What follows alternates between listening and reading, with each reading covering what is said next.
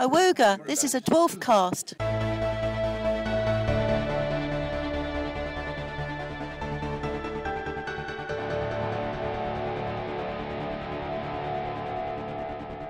Hello and welcome to the second of our weekly Series 10 commentaries, continuing the countdown to the new series of Red Dwarf by wrapping up our coverage of the last one.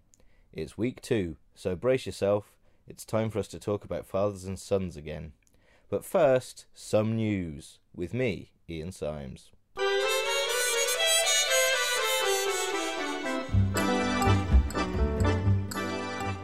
And some news this week is the big announcement that Red Dwarf 11 will start on Thursday the 22nd of September on Dave. Unfortunately, this big announcement was rendered null and void within hours when it emerged that both of these pieces of information were incorrect. Red Dwarf 11 will in fact start on Thursday the 15th of September on UK TV Play, with each episode debuting online a full week before broadcast. The good news is that we'll still have time to publish all these Series 10 commentaries. The bad news is pretty much everything else. Now, I haven't scripted this bit, so brace yourselves. I've got a lot of things to get off my chest about this.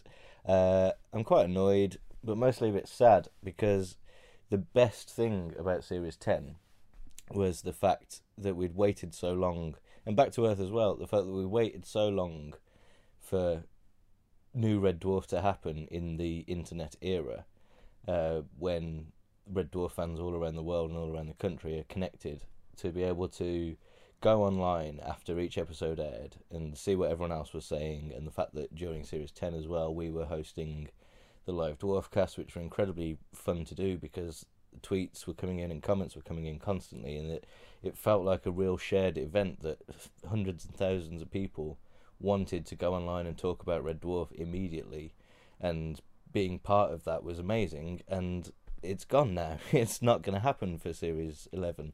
And I know that not everyone could join in on broadcast last time and wouldn't be able to this time. I know that there's plenty of people outside of the UK that want to join in as well, and also people in the UK who work shifts or have other commitments or whatever that means that they can't be in front of their telly at 9 o'clock. But the majority of people, last time round, the majority of people were able to do that and to get online afterwards and talk about it. And now like most of the I think that most of the hardcore fans will not want to wait a week knowing that there's new Red Dwarf out there. So what do? Do we ignore the fact that it's online and do our normal coverage like we did last time at the pace that it's on TV? So on the 22nd, when Twentycar first airs, we do a live Dwarfcast after it, then we review it over the weekend. But if we do that, half of Red Dwarf are then going to be talking about Episode 2, because Episode 2 will have aired online, I don't know, at some point soon after, maybe, the episode that's been on TV. So that's one option. The other option is to ignore the TV and do it at an online pace. And so each Thursday, starting with the 15th, we'd all watch it and say, you know, as soon as it comes online, watch it straight away. Let's treat that. This is something we could try. We could try and treat it going online as the moment of broadcast. So we all watch it then, and then within an hour of it going up, we do a live thing. That might work, but then we're depending on knowing in advance what time it's going to be. It could be the same time every week, which would be great. It could be a different time. It could be completely random. There could be technical difficulties, you know, it might not be able to cope with all of us wanting to watch it immediately after it goes online. And then also if we did that, we'd be alienating the people that are waiting for the TV. So that's the thing. Either way, we're cutting off people that would want to join in, because either we do it at the TV pace and half the fans are ahead of us, or we do it at the online pace and half the fans are behind us. So that's shit. Do we try and do something in between? We could do the live Dwarfcast on a different day. We could do it later, like sort of in between the two. Do it at an online pace, but in between the two. But whatever happens, it's going to be impossible to make everyone happy. And already, if you look on GNT, the comments are completely split. People are saying, I'm definitely going to watch it on TV. People are saying, I'm definitely going to watch it online. And the majority of people are somewhere in between. And there's not going to be a solution that suits everyone. I hate the idea of having two separate threads for people watching at Online Place and TV Place. I don't know what it is, it's just something about splitting people up and not being able to include everyone just doesn't sit right with me. And the whole thing is just a huge shame, because we won't be getting the same experience we did for Series 10, and that was great. And I understand entirely why UK TV have done this, or at least I can, play devil's advocate and second guess. Obviously, they want to push their online presence, their new on-demand platform, because it's new and it's exciting, and they're doing things that the more mainstream, better funded, better viewed broadcasters can do. It's great that UK TV have got their on-demand service and they want to push it with their biggest show. I understand that, but doing every episode a week in advance is just insane. It's just messy. It's just and I am one of the biggest advocates you'll find of using online new media, social media, whatever you want to call it, alongside traditional broadcast TV, because it's my job. That is what I do, is integrate digital stuff into broadcast stuff. And I was expecting, what I would have maybe pitched would be to do a clip each week, an exclusive online clip or a scene or some sort of special preview every week. After the one episode is broadcast, you get the next episode's preview. Or maybe doing it just for the first episode would work, because as people have pointed out, the first episode is also being previewed at Edinburgh and at BAFTA, and so it's the first one, do something different. We could deal with that. If that was online a week in advance, we could say, okay, for this week only, let's talk about it, and then we'll talk about it some more when it goes out. But you can't keep that up for 7 weeks. It just won't work. It's just madness.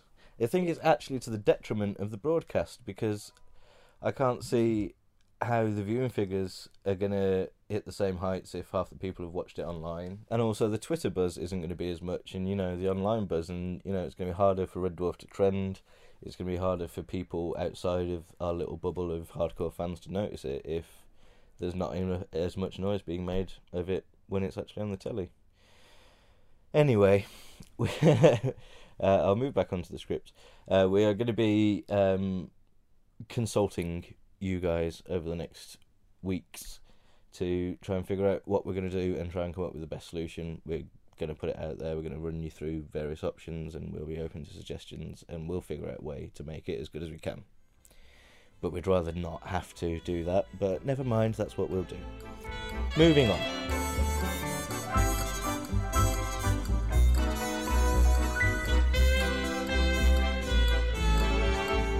In other some news, the proposed release of Series 1 to 5 on Blu-ray, originally scheduled for release this week according to online retailers, has been put back to this time next year, again according to online retailers. While this obviously serves as a reminder that nothing is confirmed until you see it on the official site or official social profiles, otherwise we'd be swimming in movie making ofs and Craig Charles autobiographies by now. Personally, I'm hoping that the Blu-ray releases will eventually be cancelled altogether, as they sound like a spectacularly stupid idea. Unless a huge amount of time and money is invested into creating new extras, which seems so improbable that it's virtually impossible, there is no point whatsoever in attempting to upscale footage that was shot nearly 30 years ago on 1-inch videotape. It would look atrocious, and it would cost hundreds of pounds for the completists. Let's not, eh? Doug has said that it's to cater for the Japanese market, and look what happened when they tried that in the late 90s. And finally, Red Dwarf is the proud victor of a meaningless poll run by meaningless website Digital Spy. It is now officially the best sitcom of the 80s, beating 'Allo 'Allo, The Young Ones, Only Fools and Horses and Blackadder into a smegged hat. This is a clear indication that Red Dwarf is objectively better than all of those series, and not just that it has the most dedicated internet fanbase. Try running an online poll to find the best band out of the Beatles, Led Zeppelin, Queen and One Direction, and see who wins that. And that's all the weather.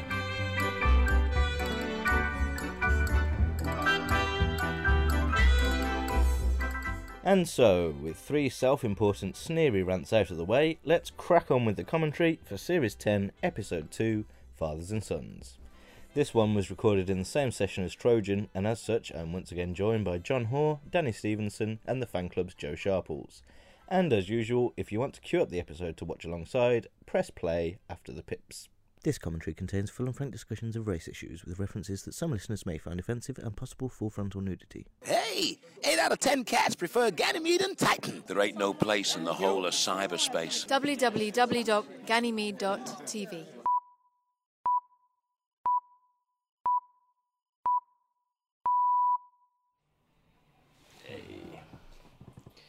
Fathers and Sons is, according to the Silver Survey, the 40th best episode of Red Dwarf. So it is better than one episode from series 1 to 6, which is Waiting for God. I don't think Waiting for God is the worst of series 1 to 6, but never mind. So yeah, Fathers and Sons is deemed the 4th best episode of series 10. The what? Sorry, the The 4th best of series. Fourth. I mean, Yes. this would be the best episode of Series 8. Don't Yeah. get me wrong. I think that Fathers and Sons was on course to be one of the best episodes of Series 10, and then it gets massively, massively derailed. Absolutely agree. There's so much potential. the It's first half of this disappointing. is just Then derailed. brilliant.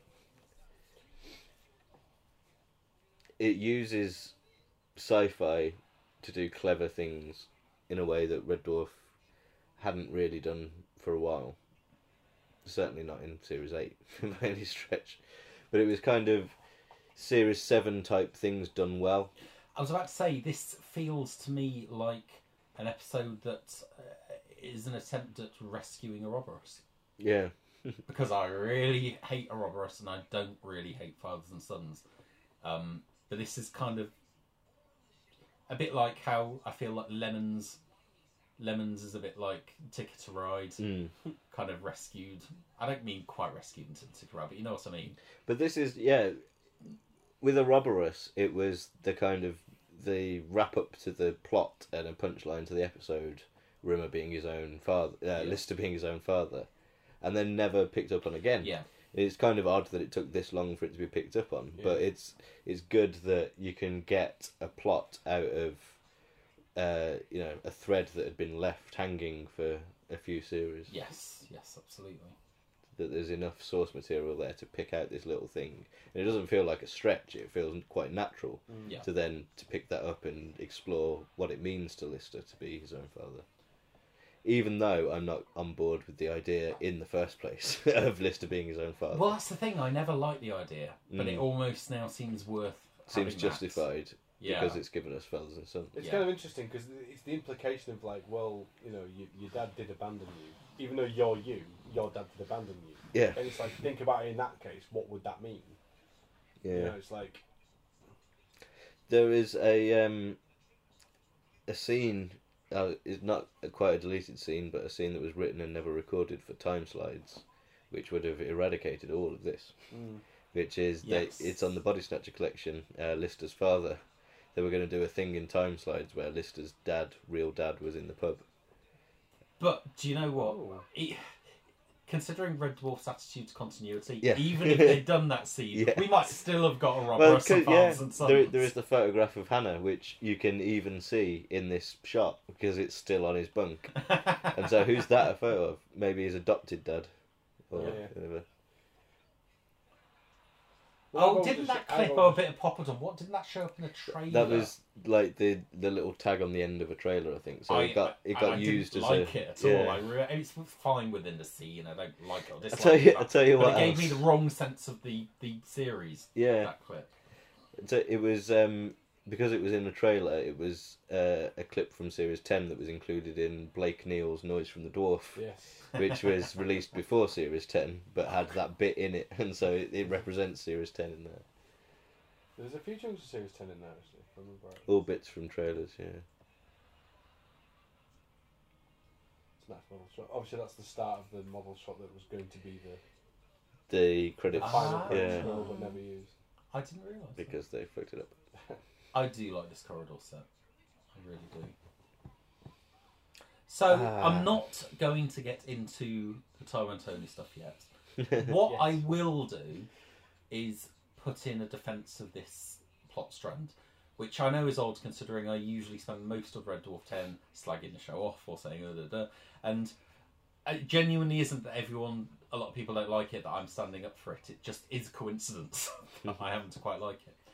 My defence of this plot is still what it was at the time, which is I feel there's too many repeated themes, repeated jokes, repeated ideas in Red Dwarf 10 compared to previous series, and there's a difference between whether the show is just being Red Dwarf, whether it's reusing old ideas and old jokes. And what I like about this strand is there is nothing like it in Red Dwarf. All right, it's probably a bit hitchhikery. I'm not going to pretend it isn't. Yeah. But I like the idea of a meta version of Chinese Whispers. I find amusing and fun, and not a style of comedy Red Dwarf has done before. And that's why I like this strand. Maybe you could argue this episode's too busy as it is, and it shouldn't be. That's exactly what I was about to say. Yeah, maybe it's not so much the idea of doing it; it's that there's no need to do it when there's so much else going on. Yeah, it probably might have given Dear Dave something. Could have shifted that whole thing, but just like dump everything that you don't like on Dear Dave. Use Dear Dave as a bomb ground to get rid of the stuff. I'm sure we'll be doing that ourselves when we get to that. So instead, let's concentrate on how terrible Medibot is. The worst thing is that I don't mind Medibot either. And this is the point where I just think maybe my brain is just being a dick just for the wrong. sake of it. I mean, don't get me wrong. I don't think it's the best thing in the bloody show or anything. I don't really necessarily see the complete hatred. Kerry Shale is in an early episode of Sorry, though. That is your fact about Kerry Shale. He plays a teenager in a first series episode of Sorry. He's also the voice of Bobbert in Medieval the Gumball. Doug's obsession with tough love. Yeah, that's weird, isn't it? And actually, it is one of the better jokes in Series 7. Does that involve dressing up?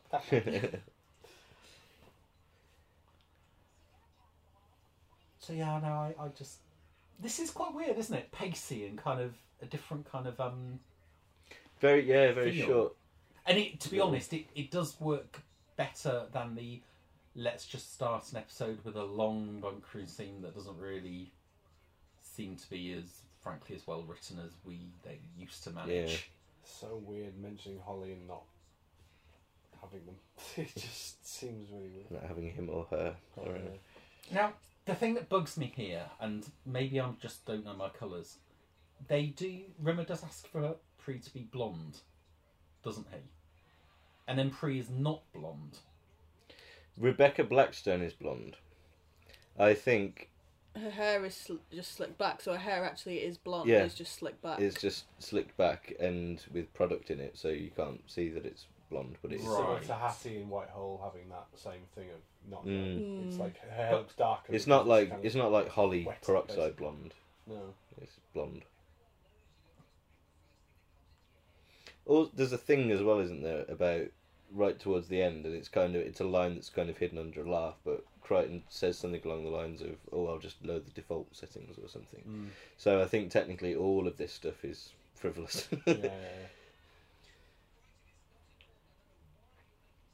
I completely missed this last joke here on the first watching of it, One where where he's obsessed about what size boobs she's got, and then when he asks what frame Yes! he wants, he doesn't care. he doesn't care, and so he Crichton's- goes for a closer. Crichton crops the I tits didn't out know. anyway. I think I might have only got this joke on the rewatch I did whilst preparing for this. No, Yeah. because he's Close up Rimmer's chosen. face. Yeah. You're right, her hair does look brunette, but It's just dark IRL, blonde. it's blonde. Yeah, it's just dark blonde. I do struggle to think of a guest performance I love as much as Rebecca Blackstone's in almost any episode of Red Dwarf. she's so good. phenomenal. She's really good. But she did this like there on the night as well. Yeah. She did it She's- live, Yeah. and we assumed from watching it that it was a pre-record Yeah. because it was so well done. Yeah. It felt like she was like frozen, and then and someone tight. pressed play, and then her line started. Yeah. And it wasn't until someone, not her, someone cocked up and she broke character that we realised, oh, Yeah. she's actually here. Yeah. And how delightful of the production to actually do that live like that, because they could have pre-recorded it all in a day Yeah. and played it in. But then that's the thing, like, they always did Holly live. Yeah. Yeah. And so why Yeah, would you yeah. not do pre-live? It's for timing and because it's Yeah. a comedy performance. The thing about another aspect of Rebecca's performance, which is so good, is that you don't really think of it as a comedic performance because it's so impressive on a technical level. Yeah. But on top of that, she's got great timing as well, and great, choices made in the, her delivery and her cadence. I want her to be more famous. Yeah. I really feel very... I know it's pathetic. I feel weirdly almost protective over her in a really kind of... Not genuinely, not creepy way. Just kind of... I want her to be... No, I think she's so amazing in these episodes. She's so good. She's alright, I suppose. Hey. JMC Traffic cone cone. But a Tesco shopping trolley, quite clearly. now. Well, there was a It's Tesco's better than a in Ship. Tesco muffin. to be I fair. say, it's right, yeah, there must be a Tesco in Ship. So. That's true. There would have been a Tesco franchise.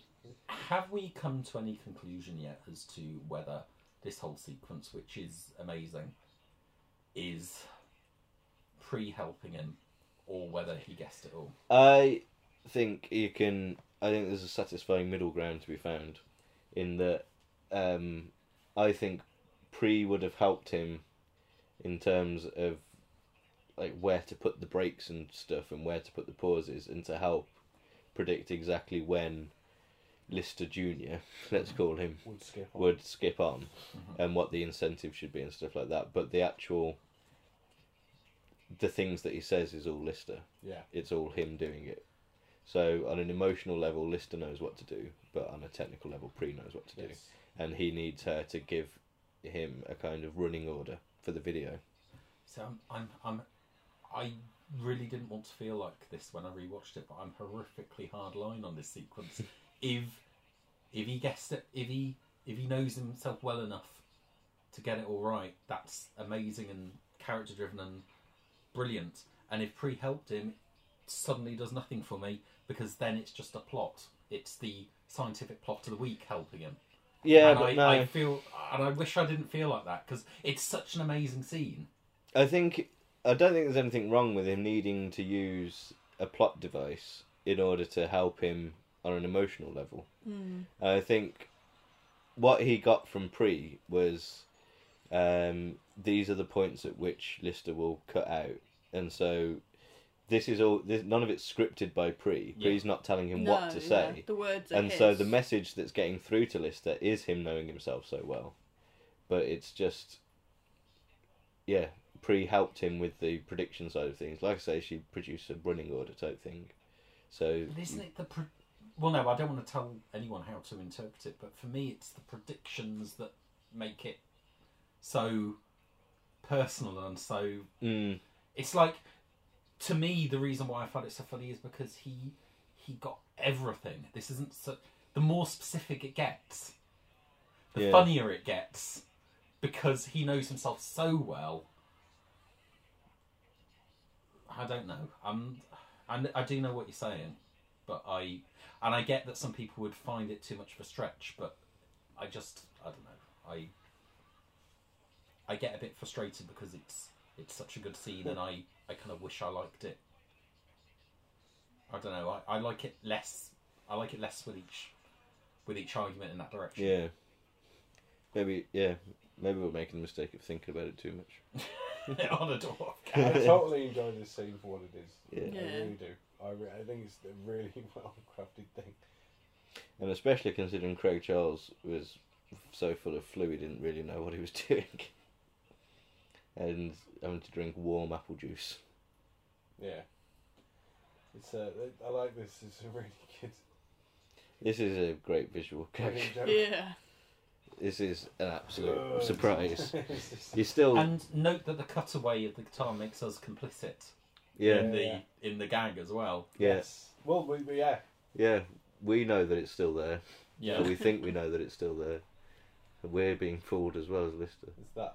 It's a perfect angle as well. You could have shot that entirely wrong and made it too obvious. Yeah. It's So just, perfectly placed. It's really good. It's the kind of visual go that reminds me of, in the bit in Father Ted where Dougal walks the wrong side of the door Yeah. and ends up just being behind the door rather than yeah, through yeah, it. yeah. You can watch that a million times and you still get a laugh out of it because it's just so well It's executed. such a weird joke because it only requires such a strange angle for it to work. Yeah, Yeah. it's a good. It's So comedy purely in the visual. direction. Oh, ad break. You bastard. Have we talked much about whether we think Pre riffs off slightly too much of Cassandra? I'm kind of loath to do that because I think this is done better. It is. So there doesn't almost seem to be any as much room for complaint there. If you take something you've done before in a slightly different way but do it better, that's maybe that's a far better situation if you take something you've done before and do it worse. Yeah. Which is what I sometimes complain about. I think that it's different enough in the way, like, the concept is a computer that can predict the future, but the application of what they do with it makes it so completely different is to make that irrelevant, I think. Mm-hmm. Because in Cassandra, they do it to do a can you beat a predetermined fate story. Yeah. And in this, they do it as a how would that affect your day-to-day life way. It's a behavioural thing which actually can change.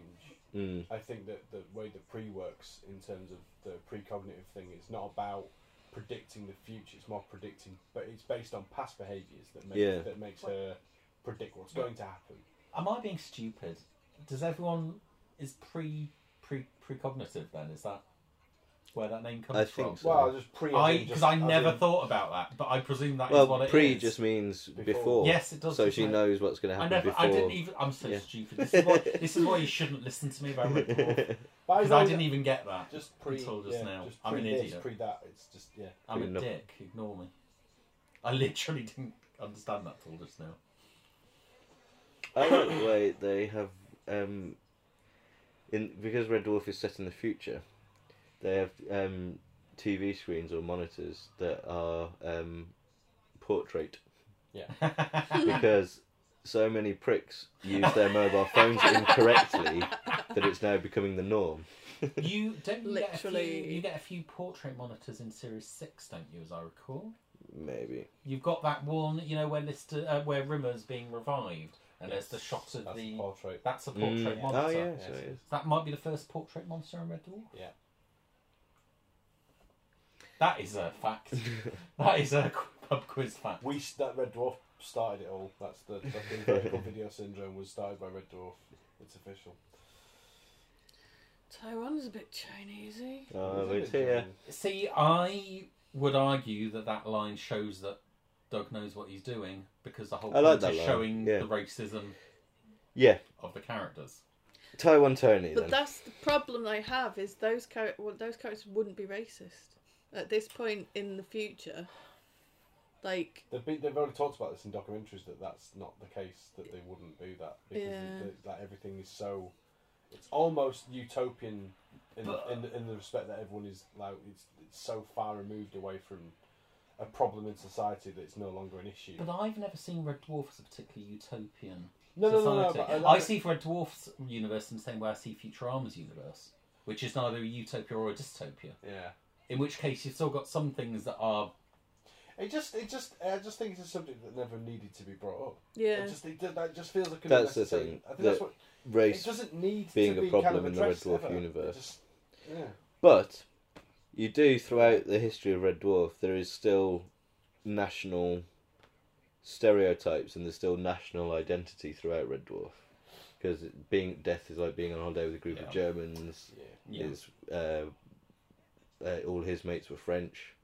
Things like that, which none of us have an issue with. That is true, although, of course, arguing against my own thing here, parody Asian accent. Arguing against my own thing here, of course, there's a far different thing with racial stereotypes about white Europeans. Yes. I That's a think different thing. with Taiwan Tony, the line Taiwan is a bit Chinesey and the concept.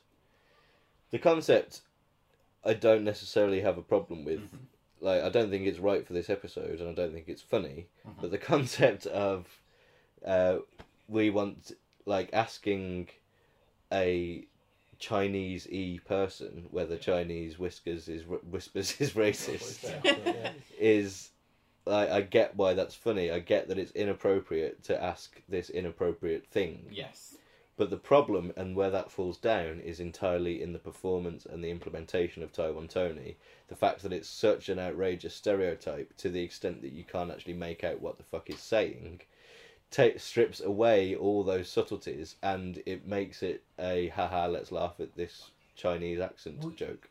You see, the argument I always had was that there's something I find fundamentally amusing about a racist vending machine talking about racism. That's how I describe it. That I find that idea funny.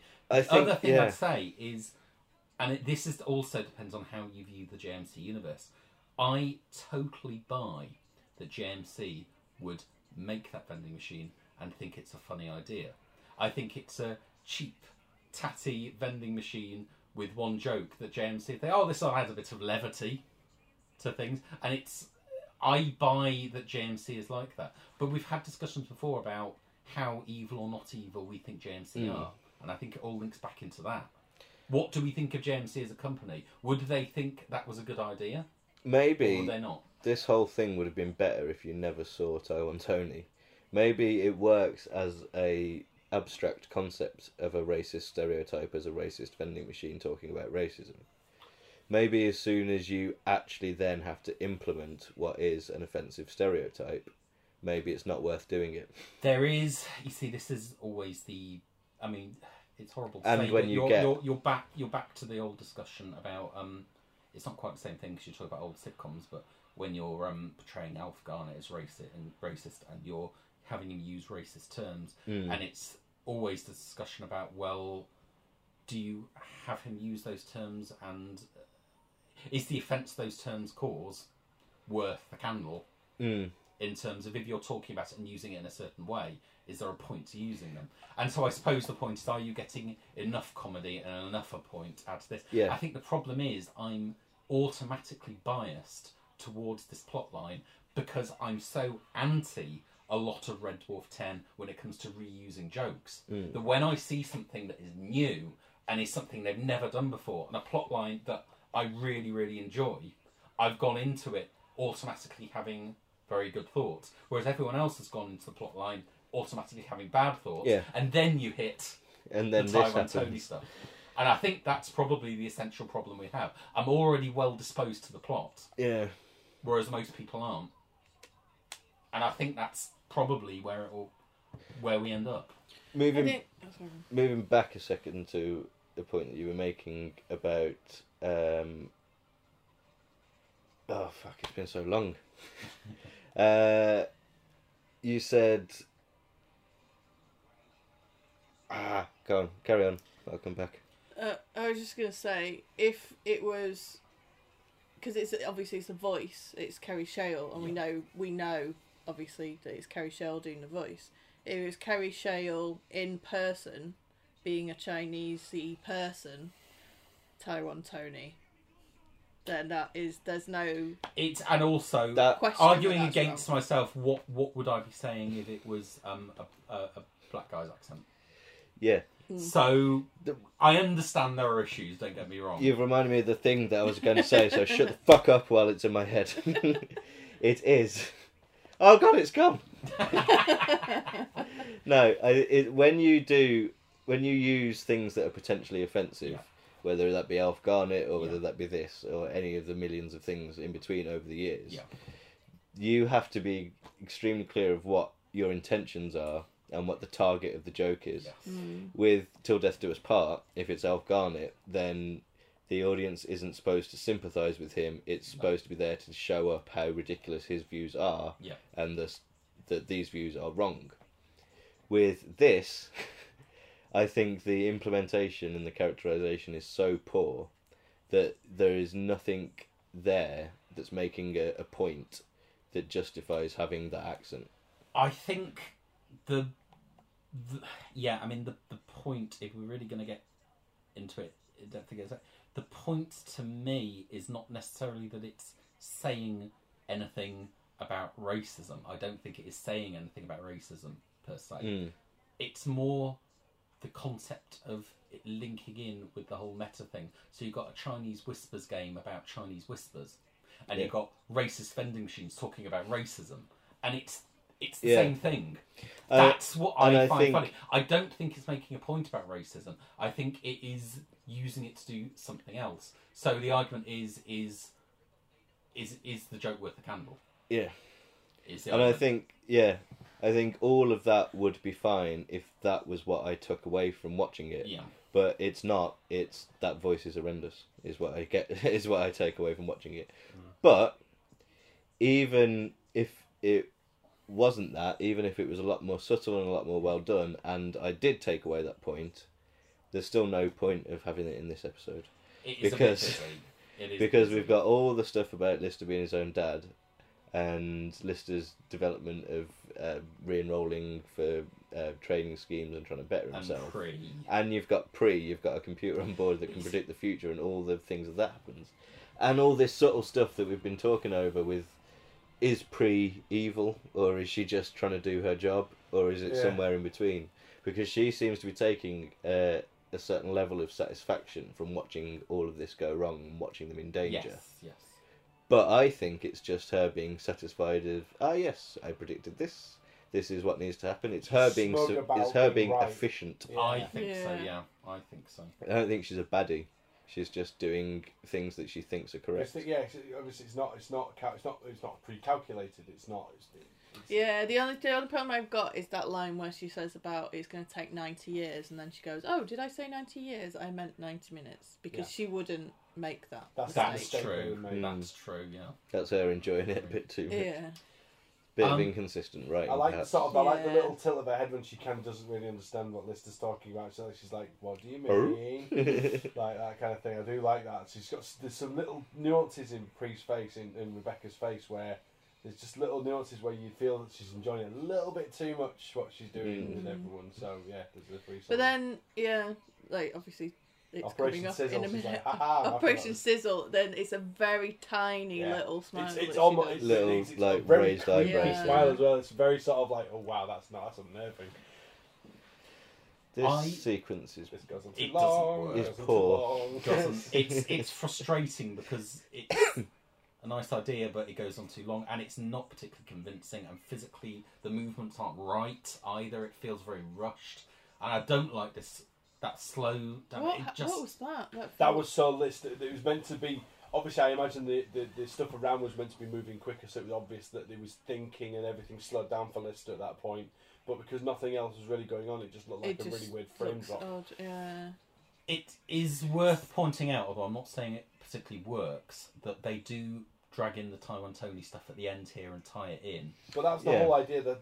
I think that's what they're going for. They're going, I think, for these two plot lines. They're then the third unrelated one that you think isn't anything to do with it suddenly becomes part of the main plot, and we're supposed to feel very satisfied. Yeah. Whether that comes off is a matter of opinion. I think it depends on how you feel about all those three elements. And I think I'd like it a lot more if I didn't think this bit was shit. Yeah. Basically. This is just a shame, really, that it all sort of culminates in quite a anticlimactic way. I remember thinking at the time, they'll probably reshoot this. Nope. And they didn't. I mean, they didn't have time. They didn't have time. And I don't think this scene is a good end either. It's arguably the weakest final scene as well in the series. I'm extremely intrigued by the framed photograph of Lister that Crichton carries in and delivers. Absolutely arsehole version of... Yeah. It's a still from the video, isn't it? Yeah. So maybe it's there to remind him of his motivation for doing stuff or something. But then he also brings in a video game, and so that as well. Well, because the dad's always, whenever he, Maybe he just wants a picture of his dad, and so that's the only way you can get hold of that is when he's absolutely ratted. So. Can I get something clarified here? Is that a spelling mistake on Rebecca? Yeah, it is. Yeah. And they didn't fix it for the DVD? No. No. Or for any future showings? No, I think the reason that they wouldn't have been fixed for the DVD/Blu-ray is because by the time it was broadcast and the mistake was pointed out, it would have already been in for authoring because it was Yeah. released so quickly afterwards. Yeah. Is Michaela Ralph's name spelled wrong as I well? think it looks Oh, like is there's it? H missing. So what we need to do is catch an episode of this on Dave and check whether they fixed it, because they really should have done. Do you want to place a bet? How I would bet much- Because they have not fixed because it. I work on a certain family of channels that I can't really talk about, and we get Babe corrections. Station. We get corrections for credits all the time. Mm. All the time, we'll get a version A of V2, channel yeah. fixed, version 2, version 3. Sometimes a version 5 that becomes a version 6 because they fixed a credit. Yeah. But this is not something that does not happen. Yeah. So Could be redelivered. they really should have fixed it. Yeah, I fixed it. I just wanted to go back to the pre thing, in terms of like what her motivation is and whether she's enjoying it and etc. At the end, where Lister explains everything to her and then gets her to switch herself off, she's not upset by that. No. She just says your logic is faultless and turns That's herself true. off. She's not motivated by self-preservation at all. She doesn't care about She's like, herself. this is my mission. Yeah. And this is the Yeah. logical outcome of It's that. just dodgy The end. programming. If my job requires me to turn myself off, then that is what I must do. But there is a bit of an evil glint in her. But that could be just a bug in the system. That doesn't necessarily mean that it's not something that like she's consciously aware of. It's something that's just hardwired into the fact that having this knowledge is not necessarily a good thing Yeah. and can lead you Because down a from path her, you're not meant because to from go her point down, of view, if so- she's doing what she's supposed to do, Yeah. like if there's even a tiny part of AI in her, Yeah. then she's going to enjoy that. come what may. Come Yeah. on, mate, because Yeah. she's doing what she's been built Exactly. to do. So But isn't it great that there is this ambiguity in this grey area rather than it just being Yeah. straight It's nice, up? because Yeah. the idea of like the thing is, it's like it's almost like the lesson of you can't base future behaviours on past behaviours because that doesn't always work. Although history repeats itself apparently, but the idea of like past behaviours repeating themselves as like a common pattern is I mean, I think that they do use this stuff in like companies and stuff to find faults within a business by using what's happened so far and work out when it will happen again, and then to try and eliminate that. So but that might work and that might not work. But that's the thing is, it's like it's tried and tested. There's a reason why Pre's not been installed on a system. It's like, oh, we just installed the new computer. It's like, well, where did it come from? We assume it's the Trojan, obviously, because that's the base of the whole thing. But because I remember the plot about, it was meant to be that plot that I remember when Jez did the Coffee Lounge Cock fucking years ago during one of the DJs, and he had one of the plots which Doug told him, which was they found like 3 million years worth of computer upgrades in the ship. It was meant to be in the ship or on another ship. I can't remember where they mentioned it was like in the. Or it had caught up with Oh, them. they caught with Yeah. them. Yeah, that's it. Yeah, that's it. I think it was. Yeah, it was like a pod, like a post pod with all this stuff in it, and it always used to intrigue me the idea of like. And I remember seeing Pre and thinking, "Oh right, maybe that's what the idea was. It was like sort of like Holly 3.0 or whatever it was. It was like." yeah, I have no problem with things like that happening. Because like if we're Not at all. assuming, like you say, we're assuming that they've turned around and they're heading back towards Mm. civilization, Oh yeah. then And if- things start catching up with If a them. post-pod was able to catch up with them in Series 2, Yeah. then Well, of course that's it's the thing. That is the That one is thing. the thing. It messed me up big time. Yeah. When I started thinking about it, I was like, oh, actually, that I don't know. I mean, if we're going to get funny about it, we could argue that 3 million years they shouldn't have done. They Yeah. shouldn't have done 3 million. It's But- meant to be just so ridiculous a number that it's like you can't even process it. It's like Yeah. 10,000 years is something that where you could see a major difference in the species, but 1,000,000 years is like it's explained in the books that a genus doesn't last more than 10,000 years. And that's anyway, with your so- clean living species like a dinosaur. Exactly, 10,000 max, and then you get 3 million. The It's chances just of your unheard of. species hitting the big 3 0 are unheard of. But yeah, it's an interesting plot. I do. I do. do love Pre though. She's a very strong character. I know, for the I- new series. I do weirdly think of it as Queeg, Whitehole, Fathers and Sons, and I know part of that's the visuals. No, and I but- know it's not, but it's She is such a Holly. She's Holly 3.0 in my Yeah. mind. It genuinely And they're the 3 episodes that are the Holly episodes. AI centric. Yeah. On Red Dwarf.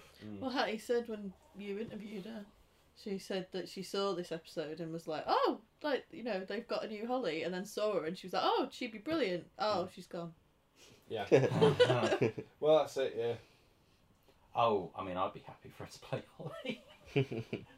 I really would. Yeah. Yeah, we've rebooted Holly. We've used bits of the pre-program, and like jerry-rigged them up with the bits of Holly that are working, and so now we've got Holly's personality, and it looks like pre. I always thought actually when they said, "Oh, we do this Holly," and then they installed this new system, it'd been. I always thought as an arc, it would have been nice if the new AI slowly corrupted as the series went on. So it started off fine, and then started to slowly do things to the crew towards the end of the series. Started dropping in dudes. And then the big bad is the AI in episode 6, and you have to get rid of it. See, I agree, but that way lies Back in the Red part 1, 2, 3, 4, 5 and 6, if you're not careful. No, I think it's one of those things where it's done in the background and it's not something that you ultimately notice until you get to episode 6. And then so introduce a new regular character and have them turn out to be you think slowly it's fine, evil. altered. Yeah.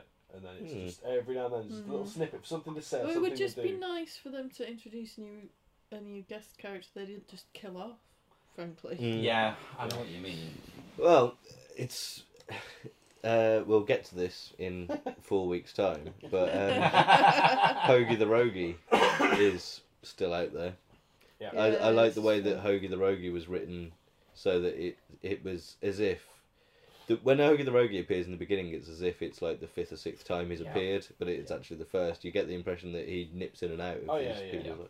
But we probably shouldn't get onto that because then we'll have nothing to talk about in 4 weeks' time. I mean, to be fair, it's nice that it's nice for the episodes that we are actually saying, "Oh, well, I'd like to see more of them." Yeah. We're not saying, "Oh, yeah, thank God." And the thing Thank is, God. though, if they did start like bringing back characters from series 10 in series 11 and 12, we'd be going, "Oh, come on with some new ideas." Yeah, we could have said that about Dwayne Dibley. Yeah. I don't think we ever said that about Dwayne Dibley. No, I'd like to see together more that Dwayne character came Dibley. back, yeah. Yeah, maybe it's for the best. Actually, is this the first? Is Red Dwarf 10 the first series since when that they haven't mentioned Dwayne Dibley? Or because did they mention Dwayne Dibley in Back to Earth, or was he? No, but it was the Despair Squid, but it wasn't mentioned. To be fair to it, I don't think Dwayne Dibley was mentioned in series 7. No, you're right. But he was in Can't Smeg, Won't Smeg. I agree. Oh well, Can't Smeg, Won't Smeg is canon, as far as I'm concerned. That's series 7.5. Anyway, Fathers and Sons. I wrote the review for Fathers and Sons on the 12th of October 2012, and I said, "I can't fully love this episode, but I want to make it clear that I do like it. It makes me laugh a lot, I adore the concept, I admire how well the two main plots fit together so well, and the double Lister scene is perhaps the most inventive and unpredictable sequence we've seen in Red Dwarf since 1993. At its best, Fathers and Sons holds its own against the impenetrable bubble of perfection I've built around the first 36 episodes, but its worst elements, the Medibots and Taiwan Tony, belong in the same bin as Dancing Blue Midgets, the Data Doctor and Crichton's Penis. Put simply, Fathers and Sons needed its big fat butt kicking at times. It could have been so much more, and it knows it, and it definitely could have done with a bit of Dougie discipline." I remember being very pleased with myself that I'd come up with that, and yeah. And the conclusion is that 4 years on, I've said pretty much the same things in that. I think perhaps I'm not as angry about the Medibots anymore, but I am increasingly angry about... angry is probably the wrong word, but I'm bothered by Taiwan Tony, simply because I've been talking about it for 4 years. Yeah, well, no, you see, this is the other thing, that I laughed so much at that when I saw it at the recording, and now I hate it purely because I'm bored of that discussion. However, I do think this Dwarfcast is the closest we've come to reconciling where the two opposing sides come from. When I say two opposing sides, I mean me and everyone else in the world ever. But no, it's not just you. There were plenty of people I remember at the time who didn't see that there was any even contention around there. It hadn't occurred to them that there would be anything. I am think the problem as well is that there is a. I don't quite want to say.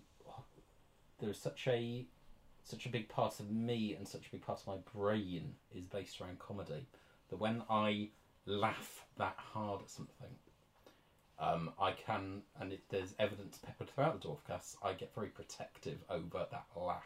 And I get very protective over the experience I had when I had that laugh, and it's a very important part of me. And I liked that so much that I think I did go slightly overboard when, I don't know whether I ever did a post that said, I don't think there's anything wrong with this ever. But certainly I see there are problems. Yeah. And I think I can see there are arguments why you wouldn't want to do it. Which I think is the closest we come to. Like, just as you say, you weren't that keen on the plot, but if you can imagine that plot working in another episode. Yeah. Yeah, with very much tweaked, and very much bits of it completely changed. But yeah, it's interesting you say, like, your perspective as a comedy fan. Yeah. The dichotomy for me as a comedy fan is that I am completely against any kind of restraint or censorship.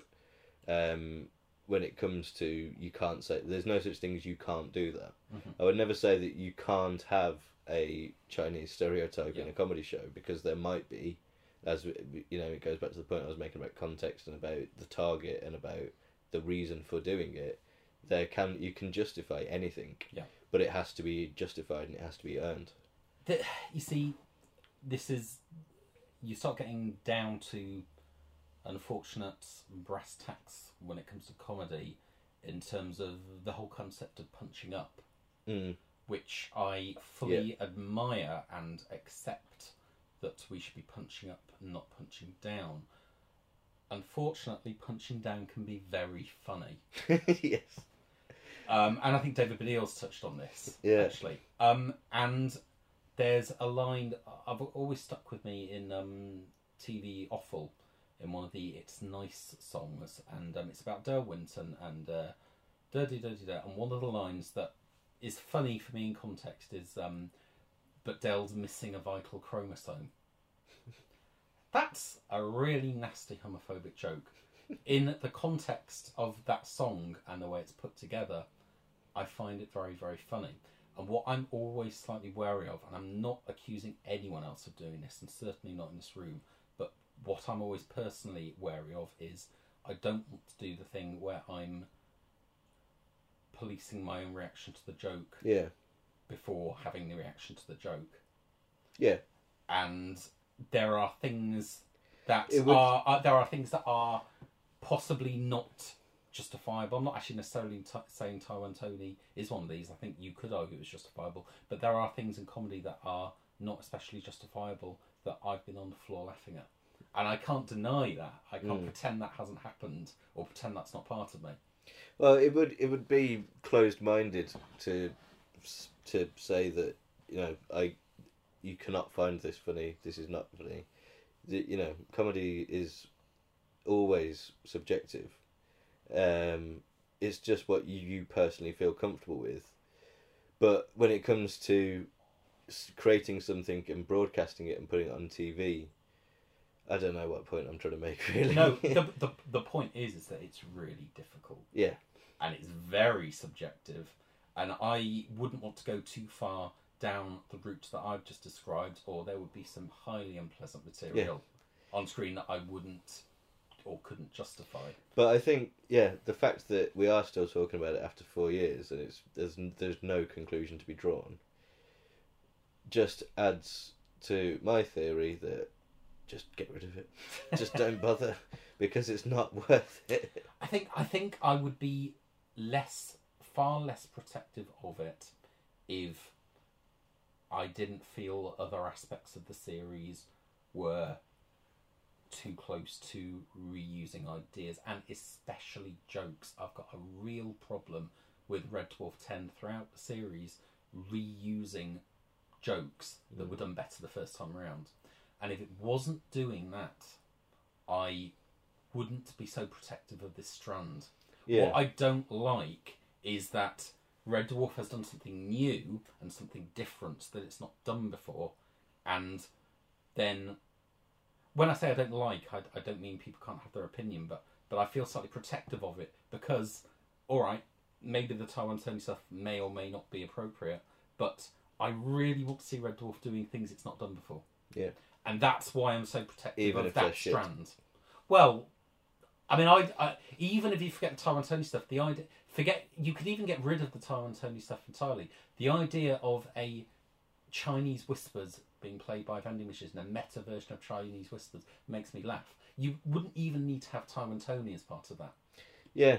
The idea that you're doing a meta version of Chinese Whispers, asking what Chinese Whispers is, and it getting garbled along the way, that I find that a really, really funny, strong idea that Red Dwarf's never done before.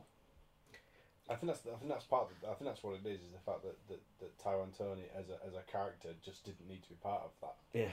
It didn't need to be there in order to justify that joke. That joke could have worked without it. And yet, I feel it would have done. It would have worked without it, but it's just that's now part of it, and it's kind of just an unfortunate little hurdle you've got to kind of get through to.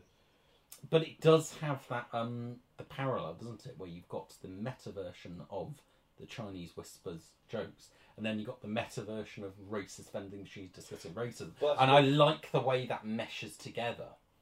I like the way it parallels in one plot. But if that's obvious, then that's fine. But it wasn't obvious when and that to me wasn't obvious that was what the joke was. I think that's the really difficult thing. And I cannot 100. I have a real problem almost defending myself in this regard, which is I think that's what I was laughing at. Mm. But it took me quite a while to get to how I could describe that. And actually, ironically, it was, I think I arrived on it about the same day that Andrew Ellard posted what I've just said as an explanation. Yeah.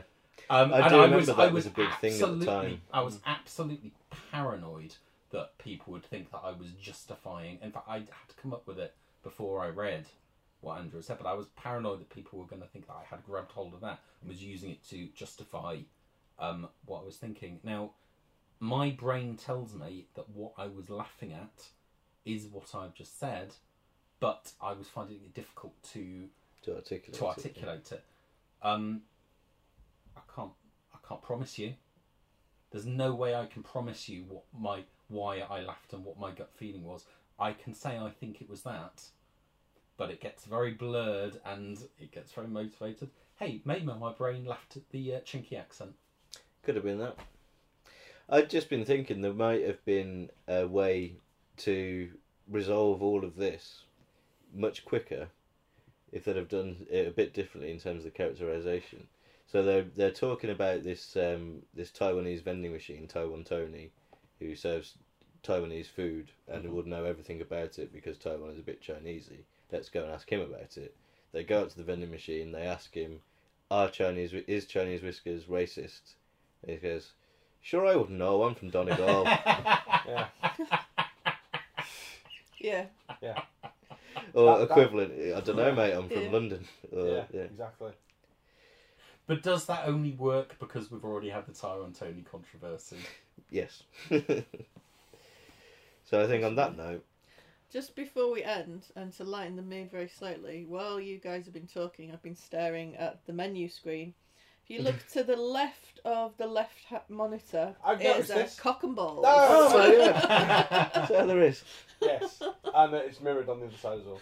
Oh yeah. I couldn't see that one because Ian's head was annoying. Yeah, do you know what? I'm not joking. I nearly mentioned that on the Trojan one, but I didn't because I thought I didn't want people because I hate when I spot something and people go, "Oh, for fuck's sake, I can't see it now."